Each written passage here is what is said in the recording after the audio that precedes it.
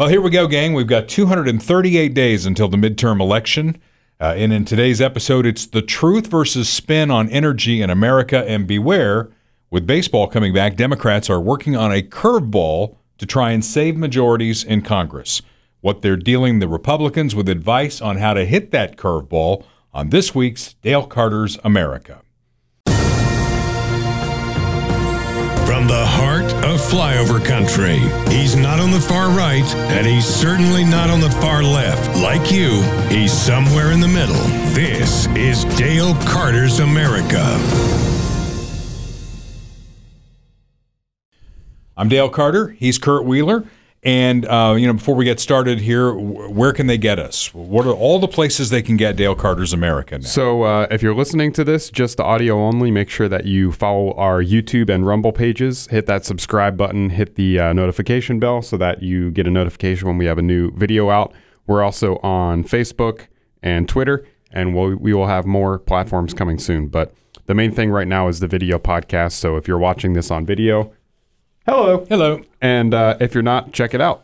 All right. I wonder if Lawrence Cantwell is watching the podcast this week. If you are, hey, Lawrence. Lawrence reached out to us, and he said, and I'm quoting here, that we are two empty seats with only slogans and no insight. Make America great again. Yeah, there we go. We got all the slogans going there. And I reached out to Lawrence, and I said, man, I mean, you know so much about this. Maybe you should do your own podcast. And he said, oh, that's a great idea. How do I get started? And I'm like, how would I know? I'm just an empty seat. Yeah. You may know more about it than I do.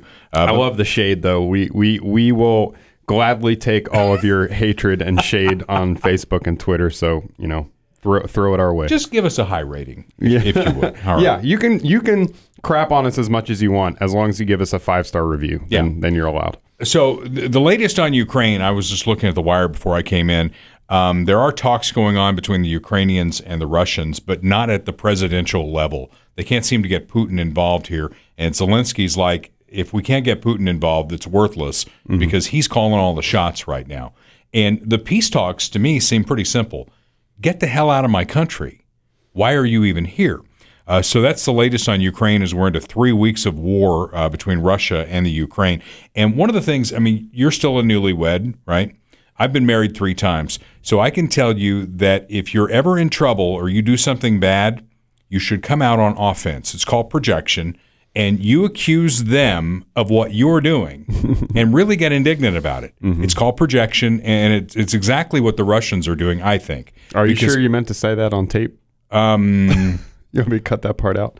Maybe we can cut that part. Nah, it'll be fine. Jennifer, if you're watching, it's a joke. He's joking. She knows. Trust me, she knows what she married.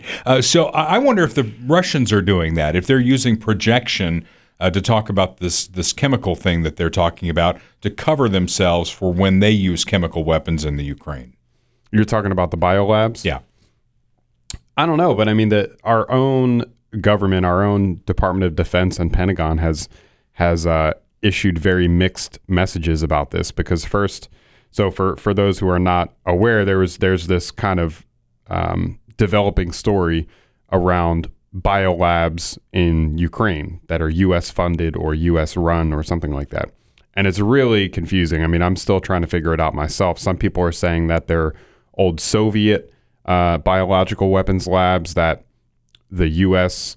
And Ukraine have taken over and are trying to deconstruct the old Soviet biological weapons or something like that. But that doesn't really make sense to me. I mean, does it really take 28 years or whatever it's been, 30 years since the dissolution of the dissolving of the Soviet Union to do that.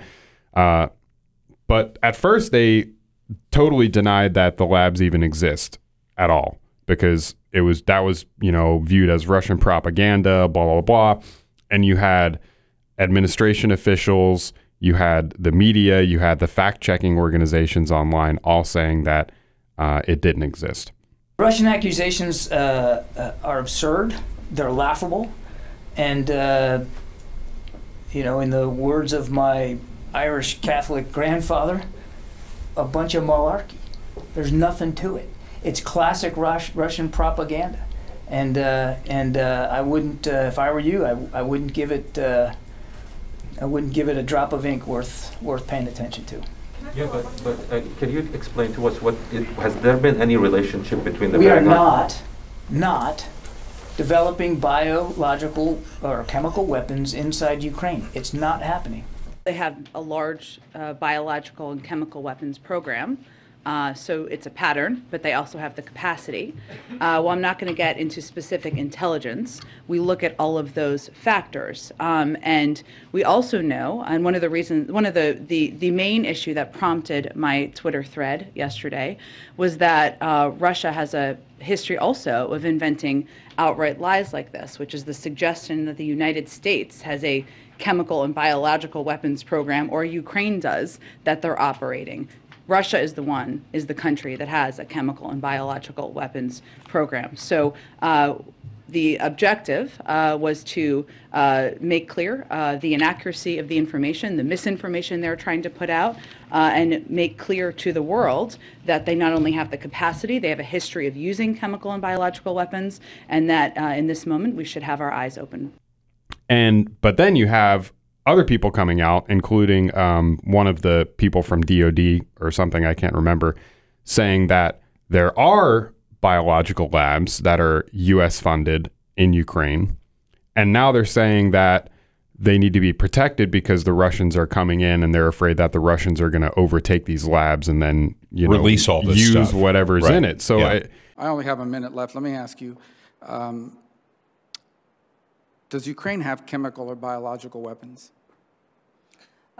Ukraine has biological research facilities, which, in fact, we are now quite concerned Russian forces may be seeking to gain control of. So we are working with the Ukrainians on how they can prevent any of those research materials from falling into the hands of Russian forces should they approach. I'm sure you're aware that the Russian propaganda groups are already putting out there all kinds of information about how they've uncovered a plot by the Ukrainians to release biological weapons in the country and with NATO's coordination.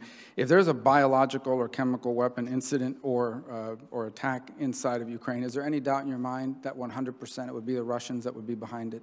There is no doubt in my mind, Senator, and it is classic Russian technique to blame on the other guy what they're planning to do themselves. What is the official narrative? What are we talking about here? Are there labs? Are there not labs? And then you have, the thing that the left in particular, but the establishment in general is very good at is manipulating the language. And if you look at some of the statements that they've come out with, it's like, well, there are no U.S. Operated labs, or there are no biological weapons labs. And it's very particular. A lot of nuance. The way that they say it, so Right. that they're leaving room, so Wiggle that room, yeah. you could say that they're technically not lying, but it's all very confusing. Well, the Russians are taking aim at nuclear plants over there, too. I mean, they're shooting missiles at nuclear plants, which I think is problematic. And now, today in the news, there is fear coming out of our Senate Intelligence Committee. John Cornyn sits on that committee, whether Vladimir Putin will use tactical nukes in Ukraine. And if he does, what does that do? What does that say? Does that ramp it up to another level? I mean, we're sitting on the sidelines. He's bombing places within spitting distance of Poland, and Poland's a NATO member. Yeah. I mean, if those missiles go into Poland, are we on the hook? If he uses a tactical nuke, something along the lines of Nagasaki or Hiroshima, will the world come in and say that's a step too far? Yeah, I don't know. I mean, I don't know. I'm not in his brain. I don't know what he has planned or what he's going to do. But I don't know. I mean, I kind of think there is sort of an incentive for a lot of people to try and hype this up, and get the war drums beating. There's a lot of incentive there. And it's just very ironic that you have people that are so anti-war, historically in the last couple of decades that are now beating the war drums and saying that we need to do something about this. And Well, I'm just asking questions. yeah, I don't know either. I mean, Our hope is that, he will stop this and we can get back to a negotiating table and talk and maybe peace will break out over in the Ukraine. Meanwhile, the sanctions are continuing and they're having an effect. But this is where, we have information freedom in this country. I get to go on my show on KFKF and poke fun at whoever the president is, and I've done that in both political parties without fear. Well, they have such a grip on information in Russia right now that a man has chained himself to a McDonald's restaurant that was in the process of closing because with the sanctions and the American businesses saying they don't want to do business in Russia, the man chained himself to the McDonald's and shouted that closing McDonald's was an act of hostility against me and my fellow citizens. How much did this person weigh? That's my first. That's a great question. First thought. McDonald's temporarily closing its 850 restaurants in Russia due to the ongoing invasion. Other chains, Pizza Hut, KFC, Starbucks, also suspending business in Russia. But Russia they're controlling the narrative within their own country, and they're saying that it's just the West doing that to punish Russians. Well, do you think that's not happening here? Do you think the narrative is not being controlled here? I thought about that when I wrote this. That's a great question. Because we'd like to think that information flow is free here. We have a lot of different outlets to get information where if you opposed what Putin is doing within Russia, you might not be heard from ever again. Yeah, and, we've talked about this a little bit, but, everything that we're seeing across the board, but particularly about this Russia-Ukraine thing, is filtered through various channels, and it is...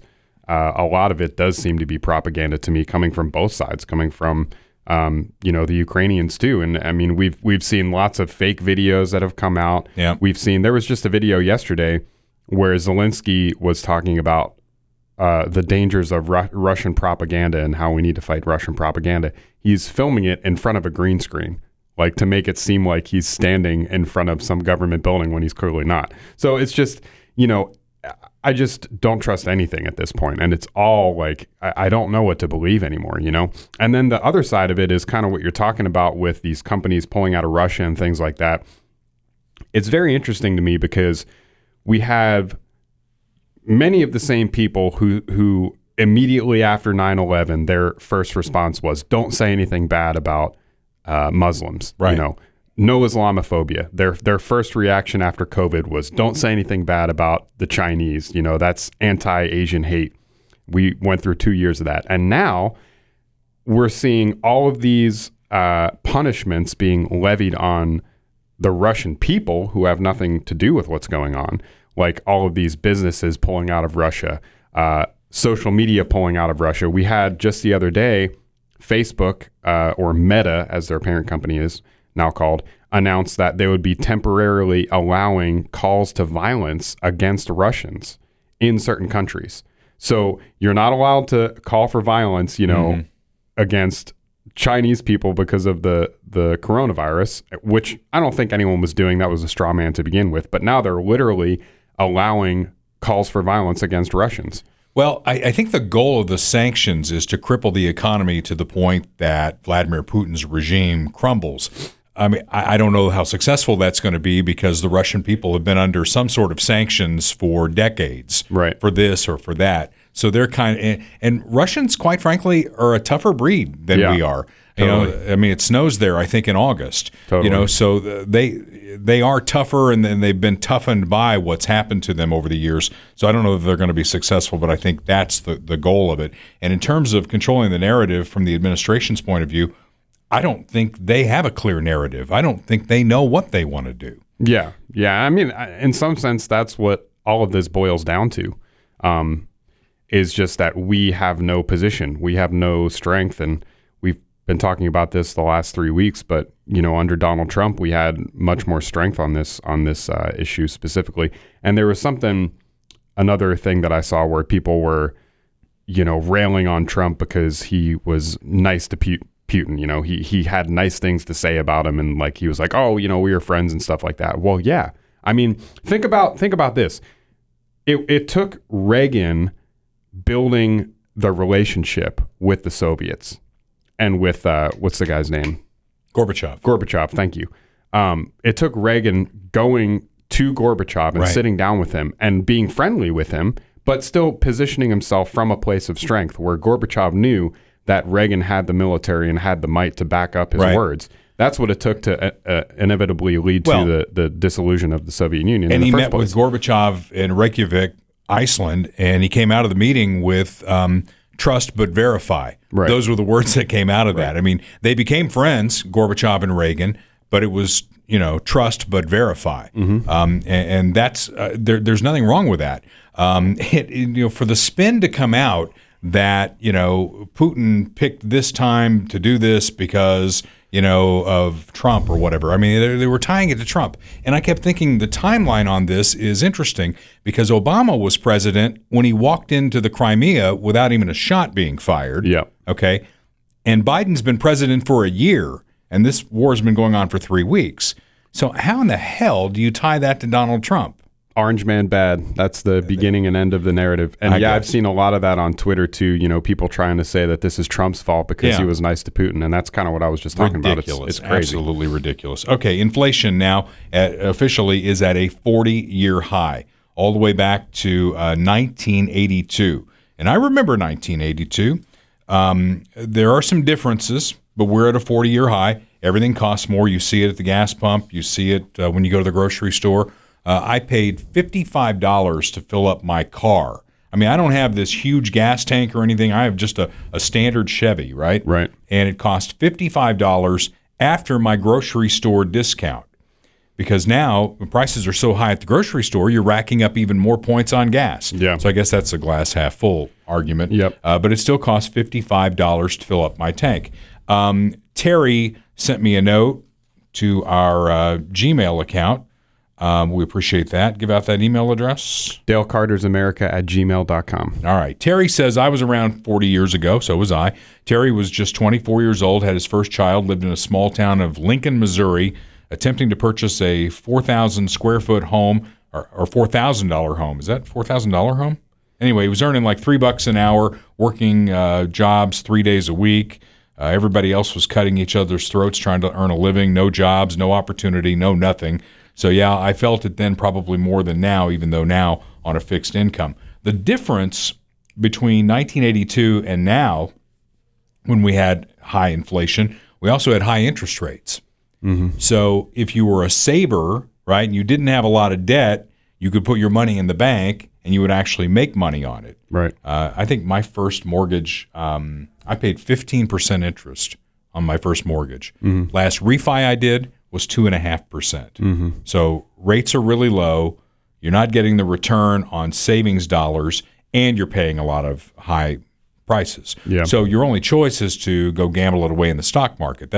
It feels like that's what they want you to do. Yeah, or diversify your income streams, and I mean that's what I'm trying to do because just putting your money in the bank. I mean, even a higher interest account or something like that. It's just it's not going to keep up with the direction that inflation it's really not. Going. So they talk about money. Well, they talk about wage growth too. Mm-hmm. Wage growth is being eaten by inflation. It's just corroding away any gains, and people are falling further and further behind. And they're seeing that. It's not something you can hide. Right. It's at the gas pump. It's at the grocery store, and it's not going to go away. Yeah. And it just, man, I hate to be tinfoil hat or whatever. I mean, but it just seems like so much of the stuff going on is a distraction from all of that. Like people are not supposed to be paying attention to what's going on here in America, to our economy, to the way that people are being treated around COVID and race and everything else, the way people are being divided, the way our country is really being torn down. And we're supposed to focus on Ukraine. We're supposed to focus on someplace that's thousands of miles away that has nothing to do with us. It seems like a distraction. It seems deliberate, Well, with the election coming up in 238 days, Joey B. went to the DNC last Thursday and made a speech, and you're going to drop a clip here. But essentially what he says to the members of the DNC is that everything's going great, and you need to sell it better. And by the way, the American people just trying to stay above water don't understand this. We have to talk about it because the American people think the reason for inflation is government spending more money. Simply not true. The second big reason for inflation is Vladimir Putin. Democrats didn't cause this problem. Vladimir Putin did. Bullshit. Yeah. I mean, good luck. Good luck. It's like selling I don't know. Well, I can't think of a good analogy. And Kamala Harris pretty much said the same thing. I mean, so that's going to be the way the administration looks at it. And if you're a Democrat in a purple district, you know, something that leans a little red, I'm not sure what your reaction to this. I mean, a lot of them, a record number of them are retiring. They're not even going to run. Yeah. Speaking of Kamala, did you see her speech in Poland? Oh, it was terrible. Cringeworthy. You want to drop that clip too? Let's drop a clip, yeah. We are here, and I am here in Poland today, as part of an enduring, long-standing friendship and commitment between the United States and Poland based on shared values and priorities. I am here, standing here on the northern flank, on the eastern flank, talking about what we have in terms of the eastern flank and our NATO allies, and what is at stake at this very moment. What is at stake this very moment are some of the guiding principles around the NATO alliance, and in particular, the issue and the importance of defending sovereignty and territorial integrity, in this case of Ukraine, in pursuit of what must happen, which is to provide humanitarian assistance, that we will give another $50 million, the United States will, through the UN's World Food Program, to assist with humanitarian aid. Okay. A friend in need is a friend indeed. Okay, I can first.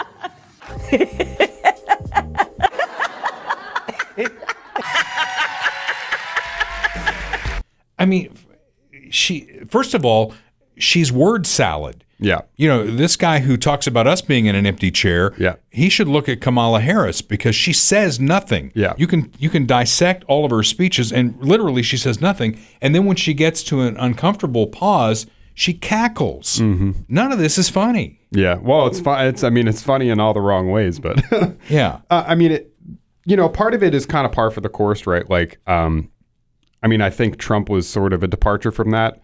But in his written speeches, he gave a lot of platitudes and things like that when he was reading off the prompter. Obama certainly did that. I mean, he was all platitudes all the time.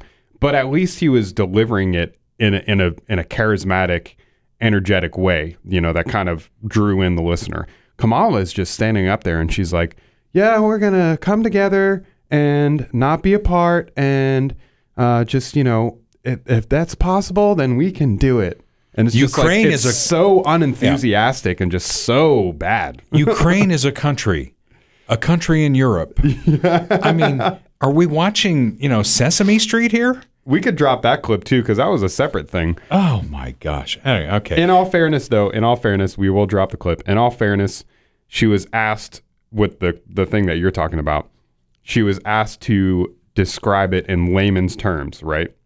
But she took layman's terms to mean like you're talking to a first grader, Right. Like, if you're watching any level of news, even social media, you're seeing everything that's going on right now in the Ukraine. Break it down in layman's terms for people who don't understand what's going on and how can this directly affect the people of the United States. So Ukraine is a country in Europe. It exists next to another country called Russia. Russia is a bigger country. Russia is a powerful country. Russia decided to invade a smaller country called Ukraine. So basically, that's wrong. Well, we'll get to first graders a little bit later on. That's we're going to talk about first grader, kindergarten, first grade, second graders, I think third I know graders where too. you're going with this. Yeah, well, we'll get to that coming up here. But Jussie Smollett, you covered this on the Facebook page, has now been sentenced for faking a hate crime. Yeah. I just want to say, and this a lot of people have said this, but I'll repeat it. Clearly, we live in a racist country, especially in Chicago, in the middle of the night in the winter. And there was this very serious hate crime against Jussie Smollett involving a noose and other things. So I'm just glad that Jussie's attackers have finally been brought to justice. Not to correct you, but it's Jussie. What did I say? You said Jesse. Oh, Jussie. It's Jussie. Well, I'm glad that Jussie's attackers have been brought to justice. Let's get it right, if we're going to do this. And good news, and some Republican, and we're going to get into this a little bit later on as well, but the anti-lynching law is this close to being signed into law, making lynching a hate crime. Anyway, we'll get to that coming up here, but Jussie has now been sentenced. I wanted to get to what's really going on with energy, because the spin coming out of they definitely are spinning this thing out of the White House. What the White House wants you to believe, they want to draw the graph for the increase in gas prices, not back to January 20th of 2021 when Joey B took over. They want to draw it back 3 weeks to the beginning of the hostilities in the Ukraine. Right. You got to go all the way back. They've even got a hashtag Putin price hike. Mm-hmm. They're blaming it on Putin and what's going on in the Ukraine. Now, that has exacerbated it, but it started way back when here, and you can't lay it all. In fact, the fact that we're not taking oil from Russia hasn't even started yet. Right. You brought that up, and I hadn't even realized that. So you were doing some good investigative work there, looking into that. I do try. For an empty chair, I do try here. Yeah, it's just such a great point because, again, it goes back to what I said. I mean, it's a distraction. They're trying to put the blame on somebody else. They're trying to make you angry at somebody else and not pay attention to what's actually happening. Well, okay, so here's what the White House wants you to believe and what they're doing. Joe is doing all he can. That's coming out. I mean, they make that comment almost daily that we're doing everything that we can. We really have no control over the price of gas. It's a global market. That's one of their go-tos as well. Energy Secretary Jennifer Granholm urging oil companies to increase their output. Now, if you owned an oil company, what might your reaction be to that? Duh. I mean, my reaction to it would be make up your damn mind. Right. Because your rhetoric has been anti-fossil fuel, anti-oil company. You've put in every restriction that you can. Right. Make up your damn mind. And then they're also trying to pretend, which you, I believe, pointed to last week, that, well, they already have the lease. Why aren't they drilling? Why aren't they drilling? As Jen Psaki said in that press conference. You and the president are both talking about producing energy here, saying that oil and gas companies have 9,000 permits to drill now. They could be drilling right now. Would President Biden cut red tape to make that possible? What red tape needs to be cut? When they have the permits, they have the capacity to do it. What's holding them up? Does President Biden think that each of these 9,000 leases that are available have oil or gas in them? Because industry experts are saying that that accusation is a complete red herring. Some permits are viable and some are not. And that when you say that, this represents a fundamental misunderstanding as to how this process works. Well, first of all, nearly 60% of leased acres remain non-producing. That's a lot, in the range of 20 million acres. So there are 9,000 unused approved permits to drill in. That should not require us inviting them to do that. They should do that themselves. The additional permits. So would the president? What additional permits do they need? They have the leases are there, the permits are there. I don't think they need an embroidered invitation to drill. They are oil companies. Well, yeah, but there's all these regulations and permitting involved, and there's all these things. Yeah, all this red tape that they have to go through that they're not able to because you put it there in their way. Now you're acting like, whoa, why don't they produce more oil? Why aren't they doing it? And it's like, well, it's because of you. It's because of the state. Exactly. And instead of focusing on all those executive orders that came out, the Biden administration is trying to focus it on one executive order, and that was the Keystone XL pipeline. Mm-hmm. So their return on that is, that thing wasn't even going to be ready until 2023. So it wouldn't be doing anything right now. Right. Well, it'd be a hell of a lot closer if they had continued the construction on it. And I will point out to anybody who will listen in the administration that before they took over, we were a net exporter of energy. Right. How did we go? And that's the question we ought to be asking. How did we go from a net exporter of energy to a net importer of energy? Right.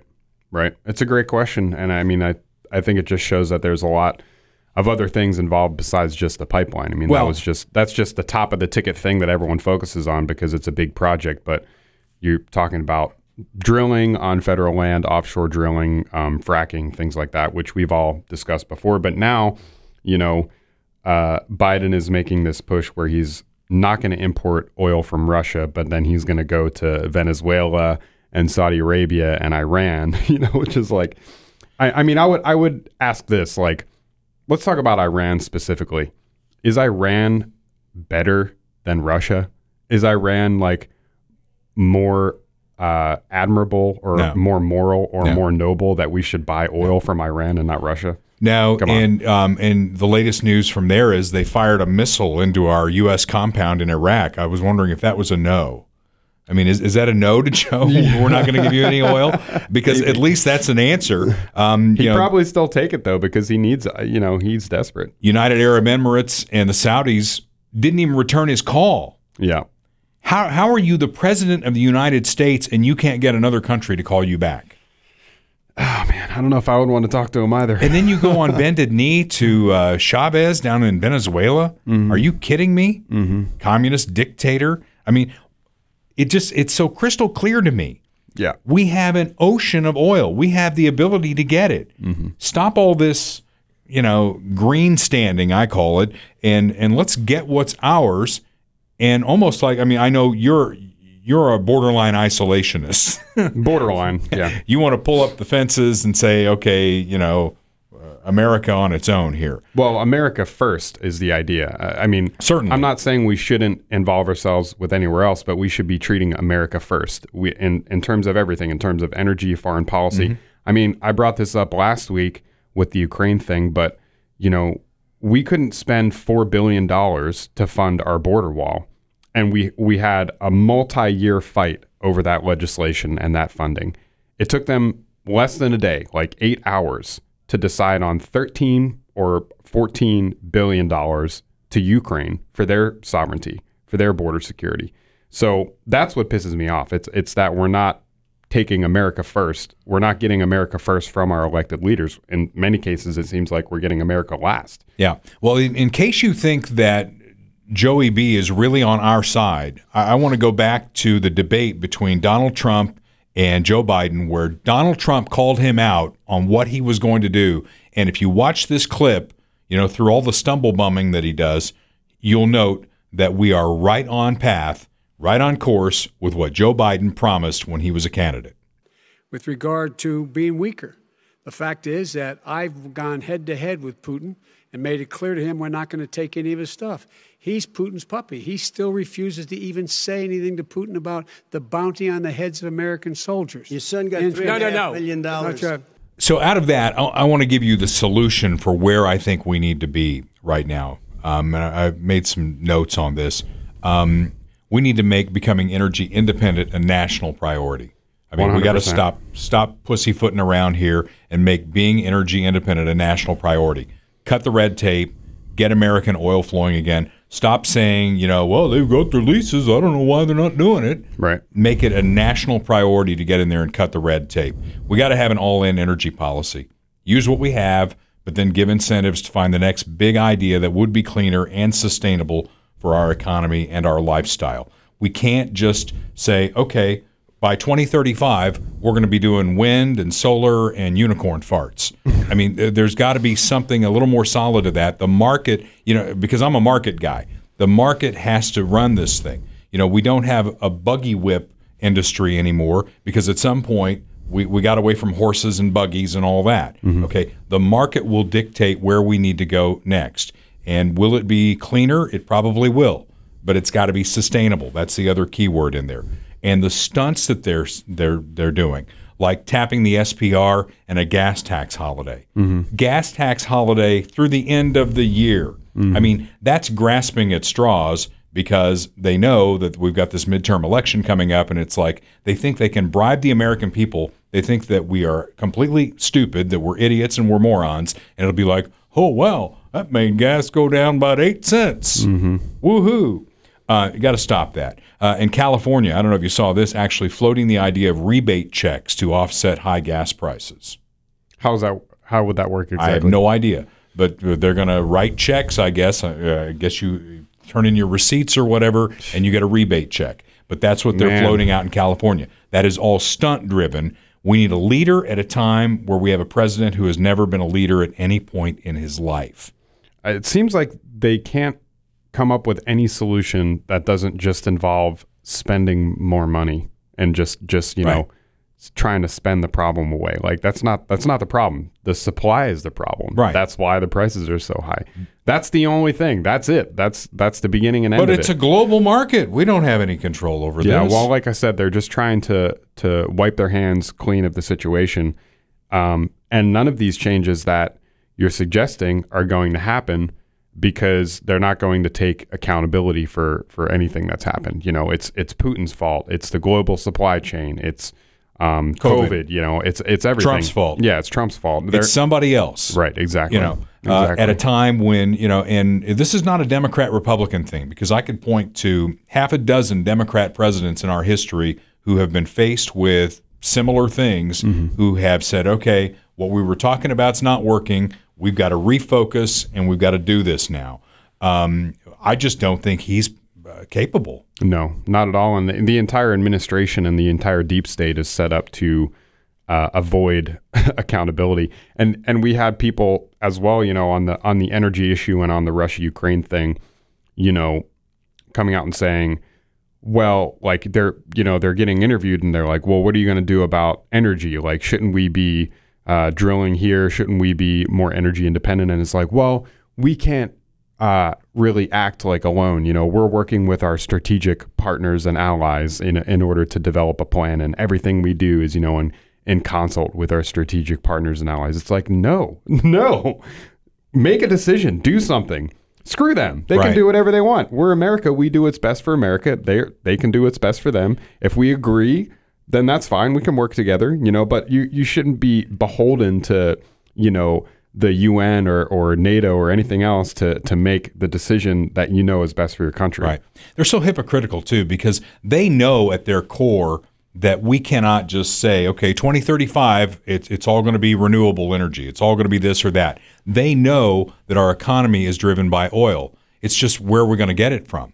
Right. Okay. So they can say, well, we'll get it from other people. We won't produce it here. How does that make any sense? No, it makes no sense. And I'm kind of convinced, too, that this whole clean energy, renewable energy thing by 2035, I don't even think that they believe it. I think it's more of just a campaign slogan. It's something that, you know, for the Democrats, it seems like a lot of times it's all about the next promise and the next promise and the next promise, you know, because by the time 2035 comes around, they're going to be on to the next thing and everyone's going to have forgotten about it. You know, we're not going to be 100% green energy by 2035, but nobody's going to say, hey, remember back in 2020 when you said we were doing this? Like, what happened to that? That never happened because the attention span of the voter is that of a squirrel, basically, and they're going to have moved on to the next thing. And then the Democrats in 2035 will be talking about the next promise in 2060 and the next promise in 2100. Well, they've been saying for 40 years that we've got 10 more years because of global warming or climate change or this or that. And we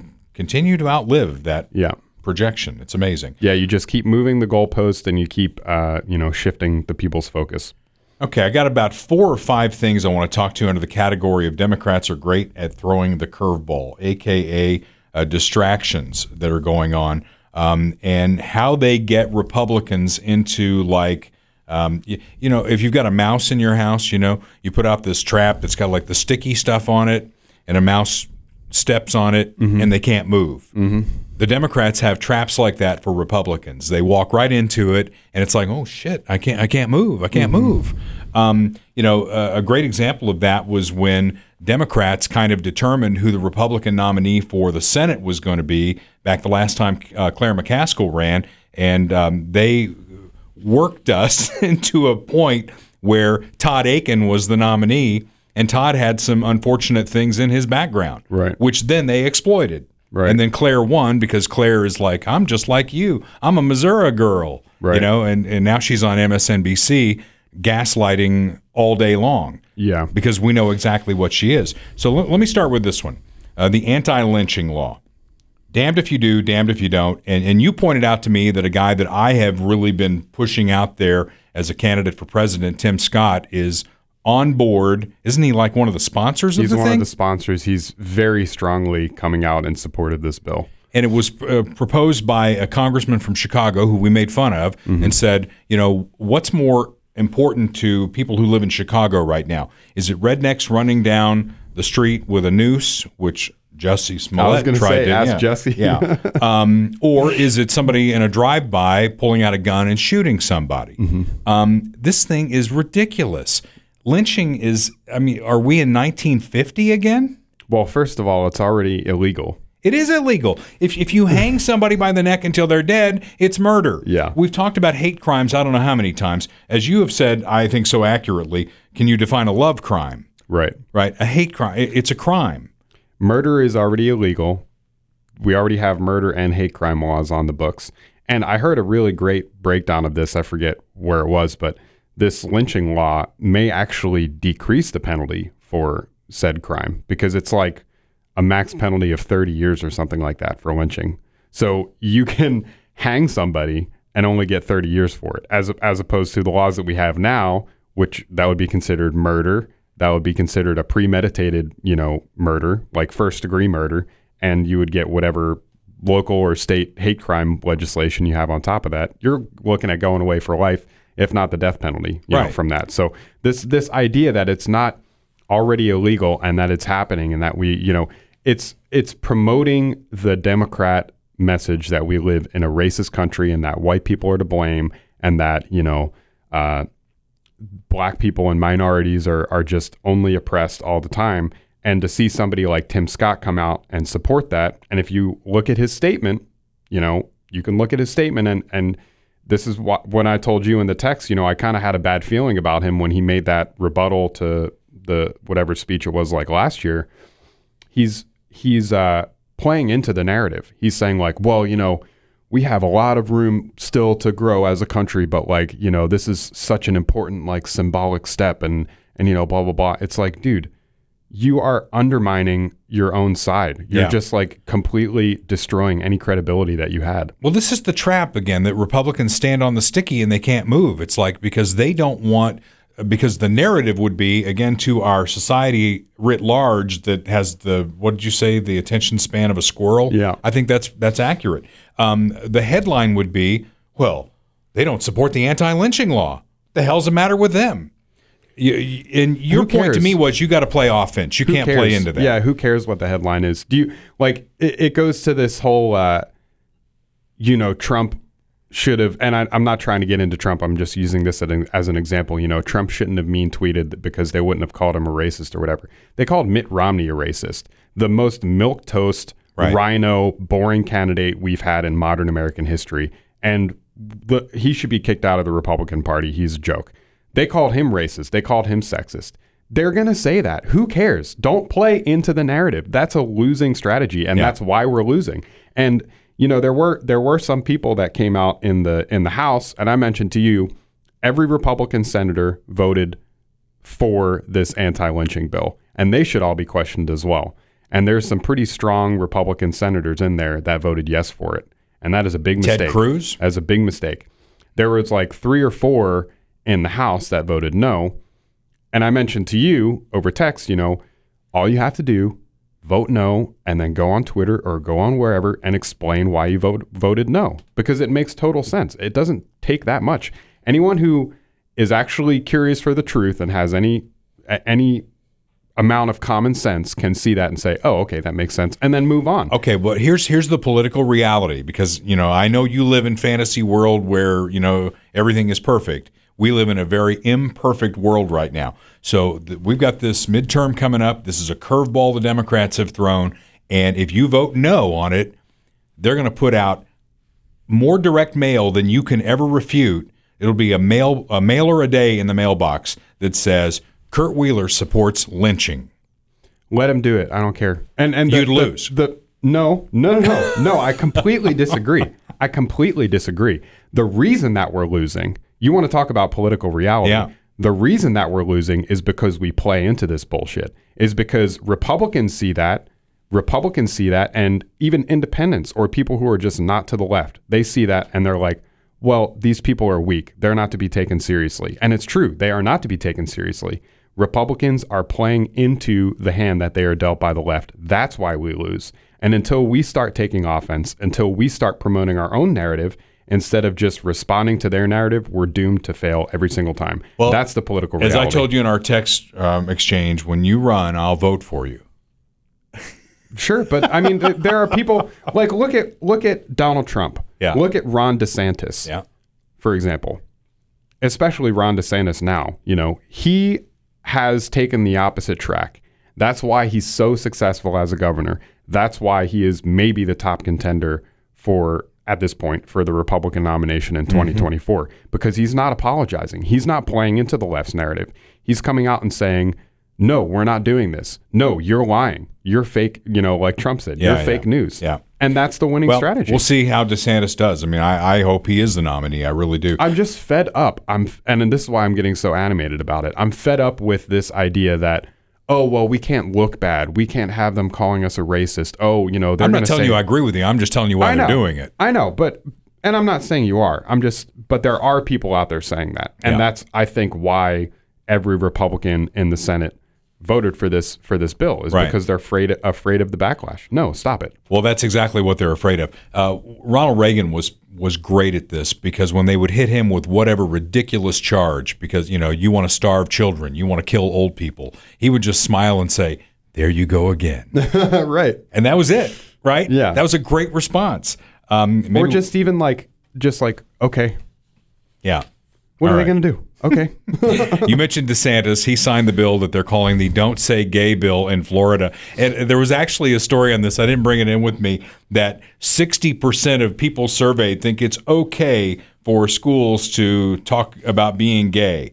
And it has no basis in reality as to what the bill is. The bill, in case you're wondering, says that parents have to take the lead on this in kindergarten, first, second, and third grade.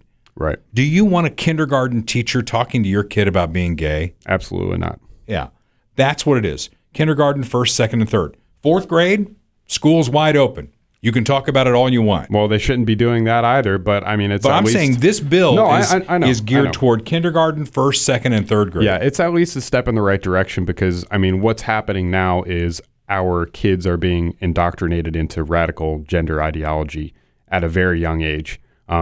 You know, you have teachers that are talking about their pronouns and talking about sexual education with little kids. You can look at it all over the internet. Go follow Libs of TikTok on Twitter, and you'll see endless examples. All right. I pledge my heart. To the rainbow. Of the not so typical gay camp. One camp. Full of pride. Indivisible. With affirmation and equal rights for all. Watch your heads. And it's scary stuff. And so this bill is a step in the right direction. And I want to take this back to the last thing, because I'm stuck on this, but, you know, they call it the Don't Say Gay bill, right? Right. That would be like the reactionary Republican response would be like, oh, no, I think you can say gay in Florida. I don't have a problem with that. Yeah. You're playing into the narrative of the bill is the Don't Say Gay bill, and then you're reacting to that instead of reacting to what's actually going on. So here's what I can tell you. In the state of Florida, we are not going to allow them to inject transgenderism into kindergarten.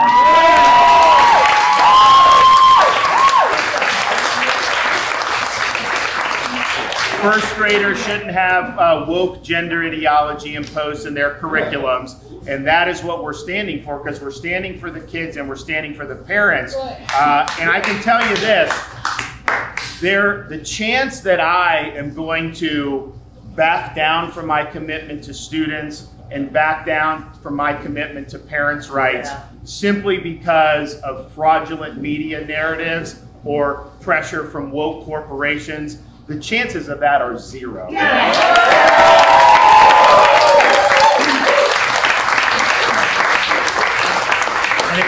when you have companies that have made a fortune off being family friendly and catering to families and young kids, you know, they should understand that parents of young kids do not want this injected into their kids' kindergarten classroom.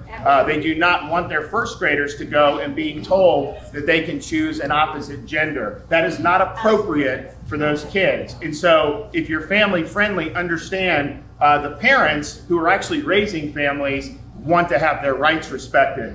And I also think that if you have companies like a Disney that are going to say and criticize parents' rights, they're going to criticize the fact that we don't want transgenderism in kindergarten and first grade classrooms, if that's the hill that they're going to die on, then how do they possibly explain lining their pockets with their relationship from the Communist Party of China? Because that's what they do, and they make a fortune, and they don't say a word about the really brutal practices that you see over there at the hands of the CCP. And so in Florida, our policy is going to be based on the best interest of Florida citizens, not on the musing of local corporations. Because you had people all over Twitter, all over the news, literally who think that this bill says that you can't say gay in Florida, and they're just coming out like, gay, gay, gay, gay. Again, it's because the Democrats are better at this. They're better at throwing the curveball and putting Republicans in a corner. They're so much better at the messaging and controlling the language and everything like that. And it takes us, I mean, we've been at this almost 45 minutes to try and separate truth from fiction,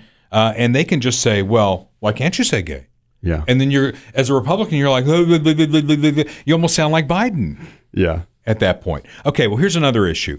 This is from the Batman movie. Did you watch the Batman movie? I did, actually. Yeah, I saw it last weekend. Is it worth the 3 hours? You know, people are saying, oh, it's the best. I've seen actually both sides. I've seen it's the best Batman movie ever. I've seen it sucks. I thought it was pretty good. It's kind of a little bit different, you know. I mean, is it long though? I mean, it's long, and I'm not a super big like superhero movie kind of guy. I mean, I'm kind of getting worn out by all that stuff, but it does have kind of a little bit of a different vibe, so it's worth seeing. This is kind of a damned if you do, damned if you don't moment here. There's a scene in the movie, you've seen it, I haven't seen it yet, that's drawing criticism from some Asian Americans. The scene shows a group of men following an Asian man off of a subway. You remember this from the movie?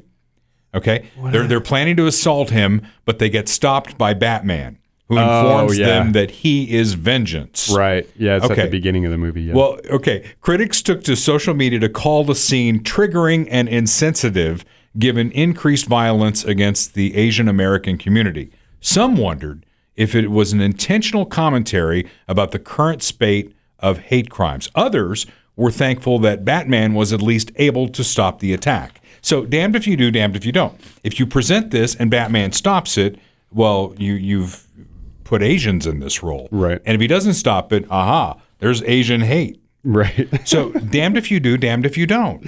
Well, I will say that the bad guys in that scene were all white, which is, you go. It's not let's just say it's not necessarily a reflection of the statistics on anti-Asian hate crime, but it's okay. They sell these things as Republicans being out of touch, and they sell it very well. They win elections, and then when they win the election, they continue their leftward march, right, towards socialism or whatever the hell they want this country to be, reliant on anybody else for our energy, and we'll just send you a check. Everything's going to be fine. You don't even have to work. Yeah. It'll be fine. That's the leftward march, and if we put that into a thing, do you think the government should support you from cradle to grave and you don't need to get a job? No, of course not. I mean, maybe some people would say that. Well, it just brings up a lot of questions, about all this stuff. Like, how many people actually believe this? Is it just the vocal minority of, like, shrieking cat moms on Twitter that are making an issue out of this? Or is it actually, like, a plurality or majority of people, like the Florida thing? How many people out there really think that this bill says that you can't say the word gay in Florida? Is it just idiots, like a handful of idiots, or do people actually buy into it? Do people really care about this scene in the Batman movie, or not, and I think that's kind of where the rubber hits the road. That's what really matters, because obviously, you're talking about elections, you're talking about voting, you're talking about supporting policies and things like that. So the position of the majority or the plurality of the people, is in question. Well, we'll find out in 238 days. Yes, if the little shit got in the way of the bigger shit. Yeah. And then more than 1,000 days from now, we'll find out if we can get an actual leader who goes into the White House who leads and not follows. I wanted to mention this before we get out of here. Down in Joplin, did you see what happened on Joplin? There was an officer-involved shooting. I saw something about it, but not too much. Yeah. Corporal Ben Cooper was killed And then I assume the other officer, Jake Reed, has died as well because they said he was not going to recover from his injuries. And the suspect in the case, Anthony Felix of Joplin, was also shot in the deal. And I'm not even sure what race this person is, because when I did this story on the air both times, when we talked about Corporal Cooper dying and then the fact that Jake Reed was not going to recover, I called the guy a thug. And there were a couple of people who called after that and said they couldn't believe that I said that. It's not a racial term. He's a thug. And one guy said, well, what's your definition of a thug? And I said, you kill a cop, you're a thug. End of story. So it's a black guy? I so don't you're know. not allowed I to still say don't thug know. if it's a black guy? I still don't know. Anthony Felix, 40, of Joplin, was killed in the event. Let me tell you what happened here. It was last Tuesday. Police responded to a disturbance, which could be anything, right? Mm-hmm. Okay, they roll up outside of a shopping center. The investigators say 2 officers exchanged gunfire with this Felix guy. He opened on them immediately. Then he stole a police car. He fled before wrecking the car and fleeing on foot. Officers chased him to a street near an apartment complex. Police say Cooper died from his injuries. Reed will not recover. Police say Hershey, another officer, encountered Felix as he was trying to steal another car. Police say Hershey tried to box in the suspect to prevent escape, but the suspect fired through the patrol car window and struck Hershey.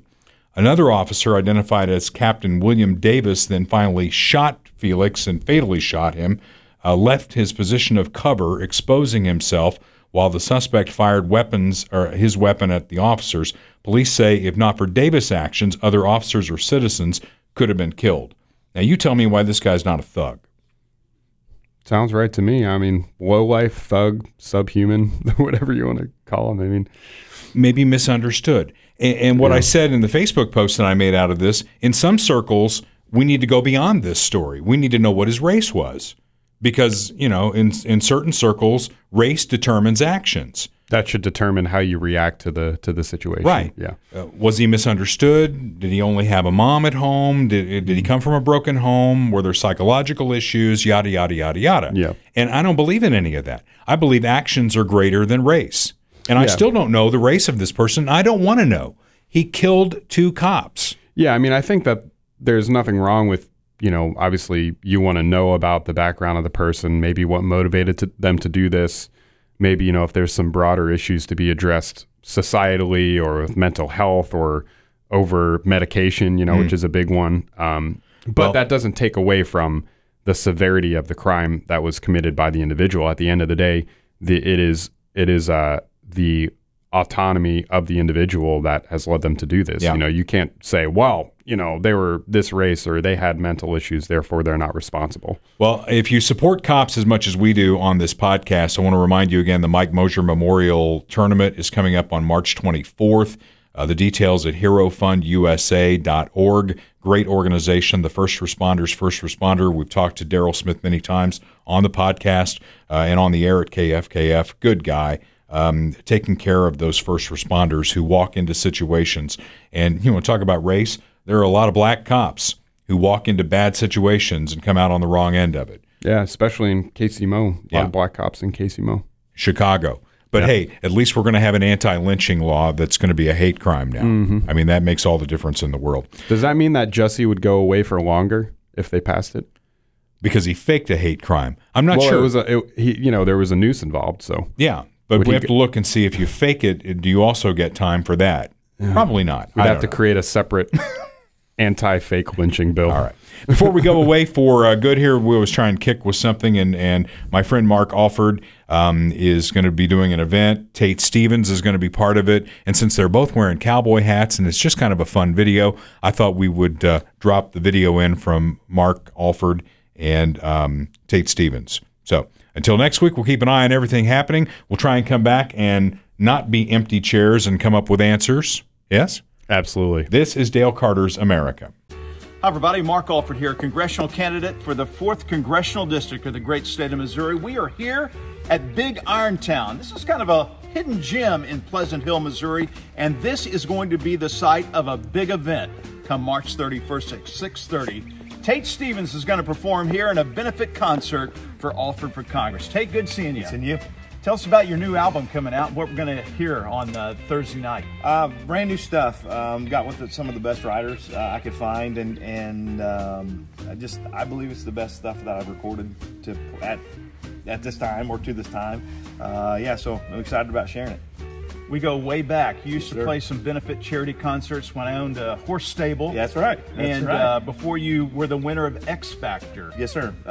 What is that? It's got to have been 14, 15 years ago now that we've known each other. And through the X Factor thing, you guys covered that. Obviously, Fox did. But man, it's really cool to see what you're doing now, and letting the truth be told. And really, that's what we need as Missourians. Thank you. I look forward to hearing you on Thursday night. Come on out. You can reserve your spot now on our website, alfredforcongress.com. It's not very expensive to get in. We just want to see you here to share a little truth with you. I'll be speaking that night. Tater will be singing. We'll have a little libation, I'm sure, and some good food. So come on down to Big Irontown Thursday, March 31st at 6:30. Hope to see you there.